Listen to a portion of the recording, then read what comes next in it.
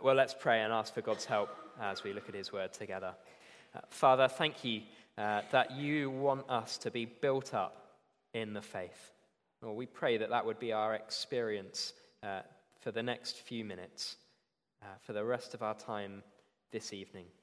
Lord, please help us to be built up and ready to contend for the faith which you've entrusted to us. In Jesus' name, amen. Uncle Sam wants you. I'm sure you're familiar with the poster that's up on the screen behind me. It's an iconic poster printed in 1917 when the US joined World War I with the aim of getting American men to sign up for the war effort. Throughout 1917 and 1918, it was printed at least 4 million times. And it was such a success that when the States joined World War II a few decades later, the same poster was used again to persuade men to join the fight. And you can see why it's so effective. That hard stare, that accusing finger pointing straight at you, the iconic line, "I want you." Not him, not her, not them up there. I want you for the US Army. It gets straight to the point, and it leaves you in no doubt whatsoever about how you're to respond. Jude 17 to 24 is Jude's Uncle Sam moment, if you like. Now, in verses 1 to 4 of the letter at the start, he told us of the need to contend for the faith, the message of the gospel, against ungodly teachers who had infiltrated the church. Last week, he took us on a tour through biblical history to show us the danger that false teachers pose and to teach us why contending for the faith is so important. But here, starting in verse 17, it's as if Jude turns to us, fixes us with a steely gaze, points his finger, and says, "I want you to contend for the faith." Contending for the faith isn't the responsibility of a select few individuals, leaders in the church, or people who are particularly gifted at apologetics or something like that. If we're Christians, we all have a part to play. But verses 17 to 24 aren't just Jude's recruitment rally. They're also his field manual for contending in the faith. He tells us how to do it. How a church is to contend for the faith? Well, point 1, heed the warnings. And we're going to look at verses 17 to 19. Heed the warnings. Can you hear that urgency in Jude's voice as he writes verse 17? But you must remember, beloved. This is a stirring instruction. He doesn't say, here's something you might want to think about, or have you reflected on? He's not British as far as we know. This is a clear and direct command, a call to action, but you must remember. And what were they to remember? Well, it seems that the apostles had sounded the warning siren to this church, telling them exactly what they were to expect. Verse 18, they, the apostles, said to you, "In the last time there will be scoffers, following their own ungodly passions. It is these who cause divisions, worldly people, devoid of the Spirit." From the earliest days, the church was to expect people to pour scorn on the teaching of the Bible, to promote outrageously sinful behavior, all while claiming to be faithful Christians themselves. Of course, we still live in those last days, the days between Christ's resurrection and his return. So we're not to be surprised when we hear exactly the same things happening in the church today. We aren't to be surprised, we are to be prepared. The message of the Bible, both Old Testament, as we saw last week, and New Testament, is be on guard. Be ready to contend for the faith. Wouldn't we be foolish not to heed that warning? To get complacent, put our feet up and think, well, this sort of thing could never happen in our church. Well, it could happen. And Jude says it's your responsibility to make sure it doesn't happen. From senior minister to brand new member, Jude says it's down to you. So how do we do it? Point 2, keep the faith, verses 20 to 23, and we'll be spending most of our time in these verses this evening. Now, hearing Jude's call to contend for the faith, we might be tempted to roll up our sleeves and start looking for a fight. But Jude surprises us in verse 20. According to him, contending doesn't start with us, going out there and looking for a bust-up, but by taking seriously what happens in here, in the church. Verses 20 to 23 are full of instructions on how to contend. But we could sum them all up like this. Contending for the faith means the whole church striving to ensure their whole life together is marked by faithful teaching and godly living. The whole church striving to ensure their whole life together is marked by faithful teaching and godly living. Now, in verses 20 to 21, we're given 4 ways we're to promote the health of the church. Good news, none of them are complicated. None of them are beyond any Christian's ability to do. Jude gives us 4 ins. But you, beloved, building yourselves up in your most holy faith and praying in the Holy Spirit, keep yourselves in the love of God, waiting for the mercy of our Lord Jesus Christ that leads to eternal life. Right, you'll have to give me that last one for free, but you get the point, don't you? If that sounds like the bread and butter of the Christian life, that's because it is. Importantly, these basics were exactly the opposite of what the false teachers were doing and teaching others to do. Jude starts his field manual with a picture, the picture of a glorious building. It's big, it's magnificent, it has that wow factor, but it's not finished.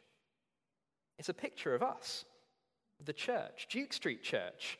We're a glorious, magnificent building, but we're still under construction.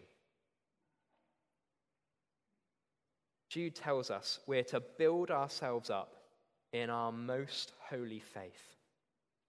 Contending for the faith means building one another up in the gospel, helping one another to grow in our knowledge of God's word and our understanding of it, helping one another to believe the gospel more and more and to live it out more and more as well. That's certainly not the attitude the false teachers had to the gospel. They were twisting it, perverting it, we're told, for their own cause, making it say, well, just whatever they wanted it to say to justify their wickedness. No, says Jude, build yourselves up in your most holy faith. Then Jude tells us to pray in the Holy Spirit. Now, we might get a little bit tripped up here by that phrase, praying in the Spirit. But does Jude mean something mystical here, something unusual, a specific type of prayer? Now, I think the answer is no. I think he just means Christian prayer, and the reason I think that is because he's using it to show another contrast with the false teachers. Flick your eyes up to the end of verse 19. He describes those false teachers as devoid of the Spirit. The Spirit has nothing to do with them. But in contrast, Christians, God's people, have God's Spirit living within us. So when we pray, we always pray in the Spirit. Now, there's so much we could say about praying as a church and the importance of prayer in church life. Fortunately, Simon said most of it this morning. So I would really encourage you, if you didn't hear the sermon this morning, go to our YouTube channel, go to our podcast on Spotify, and catch up on Simon's sermon from this morning, The Church at Prayer. It was really stirring stuff. And it fits just with what Jude says here. Praying in the Holy Spirit is to be a mark of a contending church. Next, we're told to keep ourselves in the love of God. Now, at this moment, our ears might prick up. Now, in verse 1, Jude describes Christians as kept for Jesus Christ. And in the most famous verses of the book of Jude, which we're about to get to in a few minutes, he describes God as the one who is able to keep you from falling. So, are we kept by God, or do we need to keep ourselves? Jude says, yes. Keeping ourselves in God's love, don't get Jude wrong, it doesn't mean earning his love or making sure we deserve it. We never could. But it does mean making sure we don't reject his love and walk away from the salvation he offers us. And he's right in line with the Lord Jesus here, who said this to his disciples: "If you keep my commandments, you will abide in my love." If you keep my commandments, you will abide, you will stay, you will live in my love. Obedience to the Lord Jesus is so important. It's crucial. And churches that contend for the faith will be full of Christians whose lives are marked by obedience to him. Christians who deny themselves, take up their cross, and follow him, whatever the cost. And finally, we're to do all of this waiting for the mercy of our Lord Jesus Christ that leads to eternal life. Now, waiting doesn't sound like it fits very much with contending, does it? Contending is a very active word. It's a strenuous word, bringing to mind hard graft and effort. Waiting is the sort of thing you do at the bus stop, passively staring into the middle distance, really hoping that bus turns up eventually, maybe every so often looking at your watch and huffing. But that's not the sort of waiting that Jude has in mind here. This is an active sort of waiting. The sort of waiting you might do when you're looking forward to the holiday of a lifetime, counting down the days, making sure everything's packed and ready, saving up your spending money, looking at pictures of all the places you're going to visit when you get there. You just can't wait, but you do.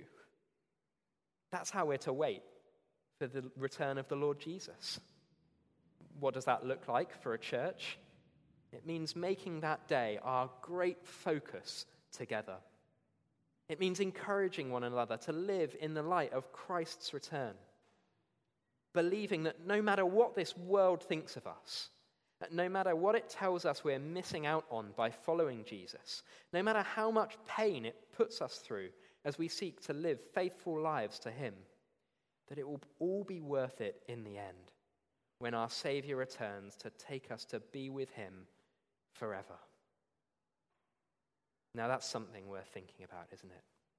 Hold that thought, because we're coming back to it in a few moments. For now, let's carry on with Jude.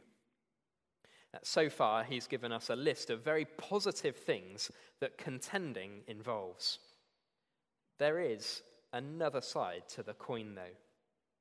Contending for the faith will also mean confronting false teaching and ungodly living in the church.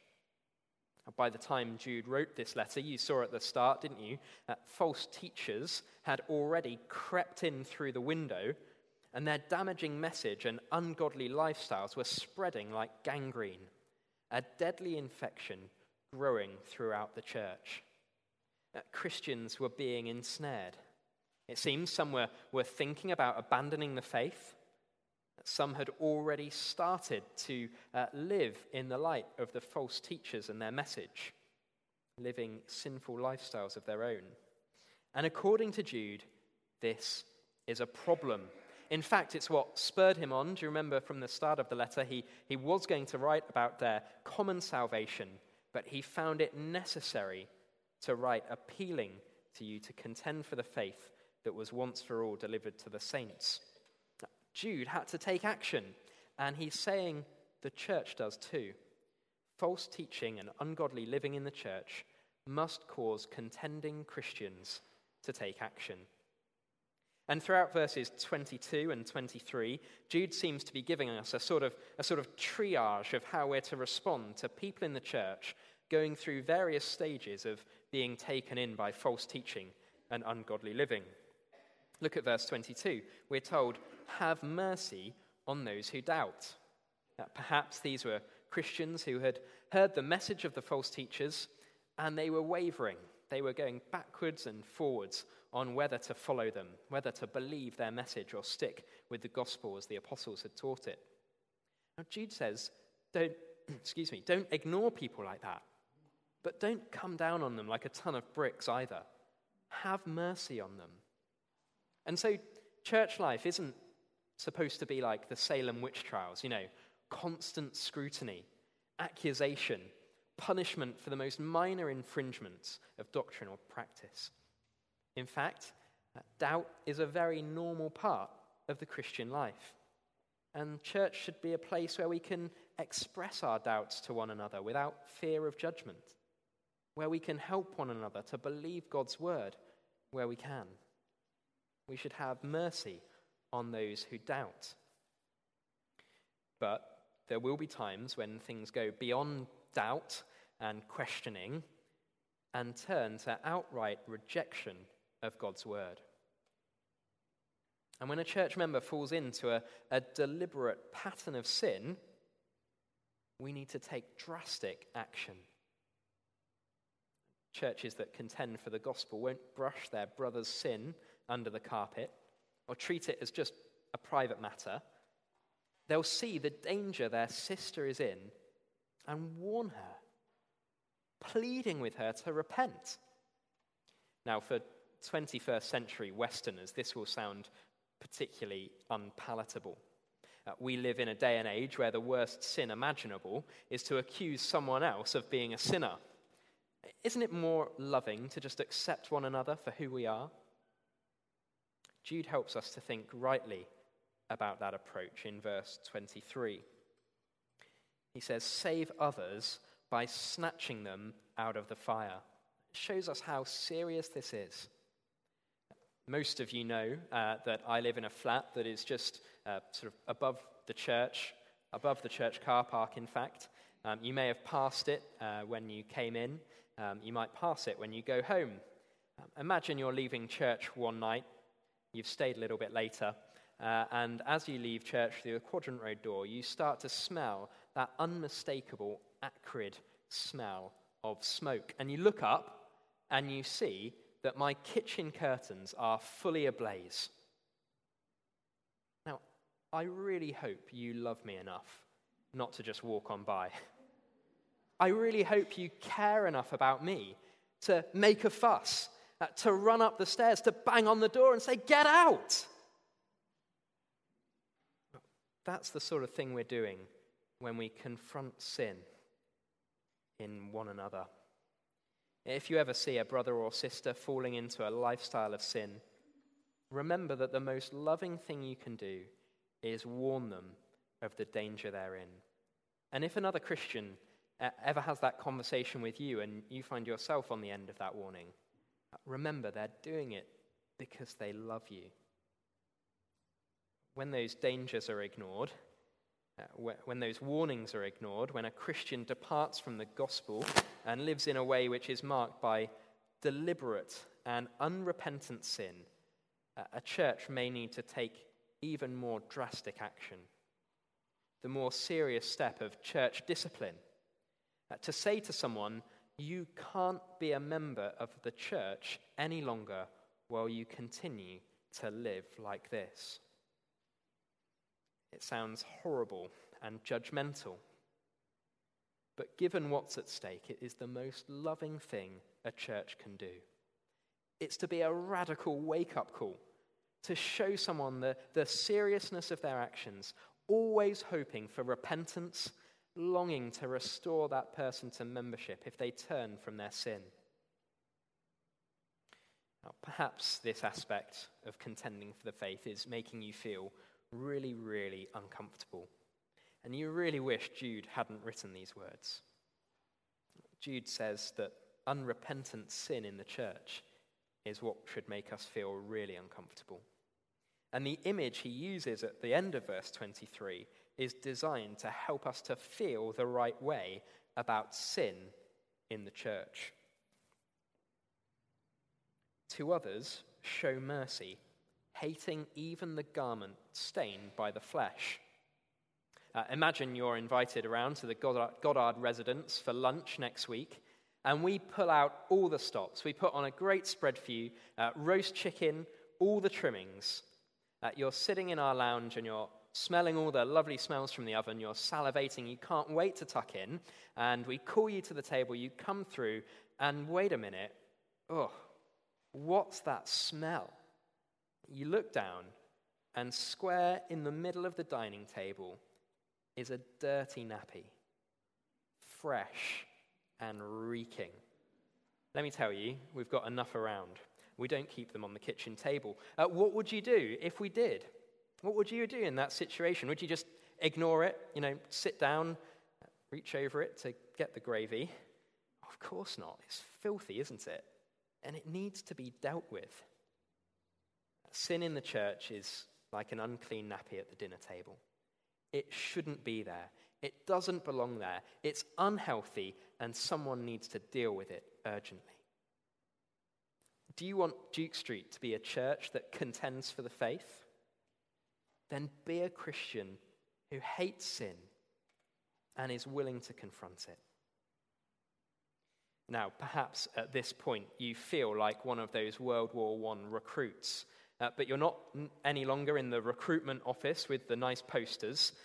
You've joined the fight, you're in the trenches, and you're knee-deep in mud with a rifle in hand, about to be sent over the top. And you feel scared. And it is scary. But in the last sentences of his letter, Jude assures us that we don't need to be afraid. You see, the battle is already won. For now, Jude says, trust the keeping God, verses 24 and 25. And these words, they're a shot in the arm for weary contenders. They give us what we need to keep contending today, tomorrow, and right until the end. Jude points us to God, the God who is able to keep you. Jude wants us to think of God as a guard, a heavily armed soldier, ready to protect us from any danger that comes near us. Is that how you think of God? I don't know if you've ever seen one of those videos that sometimes does the rounds on social media of tourists at Buckingham Palace wanting to get a photo with the beefeaters. They look like they belong on a chocolate box, don't they? Those bright red uniforms and big fuzzy hats. And the thing that happens is some tourist kind of gets too close, looking to snap a selfie, and suddenly the guard snaps to attention and shouts out a warning, and the tourist is absolutely petrified. Suddenly, they're not faced with the chocolate box image anymore, but a trained and armed soldier who's guarding royalty. Isn't it easy to have a chocolate box view of God?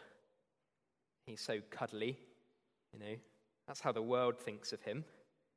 Jude here is telling us to have a very different view. He's a soldier, a guard, a fierce warrior, and he's constantly watching over his people. He is able to keep us. And it's a good thing too, because what's he keeping us from?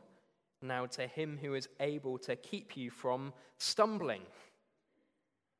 Don't have in mind here a little trip, a stubbed toe, feeling a little bit silly and embarrassed.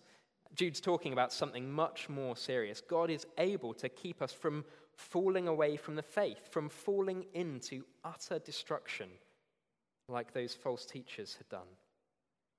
Isn't it comforting that God is able to keep us from falling like that? Of course we need to hear Jude's challenge to keep ourselves in God's love. But we need just as much to cling on to his encouragement that God is the one who will keep us. We need to be constantly vigilant so that we don't fall away from the truth of the gospel. And we need to constantly rest in the security that God has his mighty guarding hand on us. He's able to keep us from falling. And what's he keeping us for? The most wonderful future imaginable. to present you blameless before the presence of his glory with great joy. Imagine that. Imagine that about yourself. All of us in this room have things we're deeply ashamed of. I don't even need to know you to know that about you. We all have things that if others knew them about us, we wouldn't be able to look them in the eye. God knows every single one of the terrible things that you've done and thought and said, and even more that you're not aware of. If he were to hold our sin against us, none of us could stand. But because he sent his Son to save us, because Jesus took our sin, paid the price, and gave us his perfect record, we can look forward to a day when we're brought into God's glorious presence and have absolutely nothing to be ashamed of. If you're following the Lord Jesus, you can look forward to a day when God will look at you and see nothing but perfection and radiant purity. What a day that will be. A day full of joy. And the best thing about it is that our joyful blamelessness, it won't just last for a moment and then we'll mess it all up again.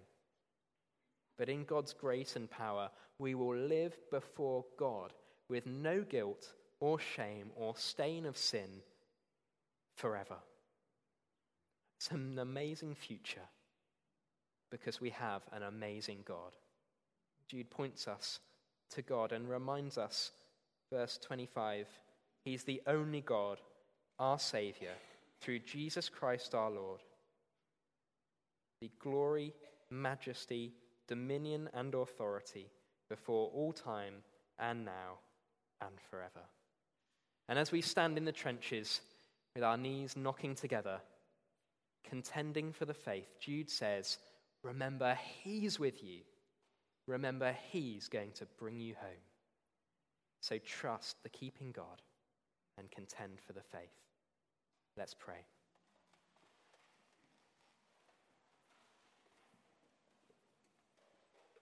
We've come to the end of Jude's letter, so let's take a moment in silence. Take something to the Lord that he's particularly said to you, either tonight or over the last few weeks. Speak to him about it now in your heart.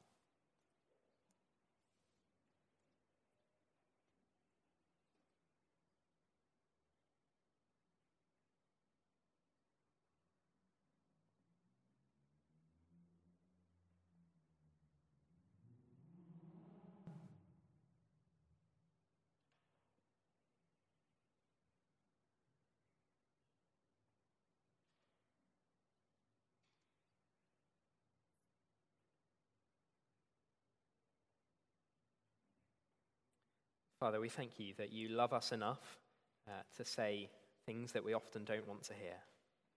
Lord, we pray that you'll help us to love you enough to obey your word and to contend for the faith. And we pray this in Jesus' name. Amen.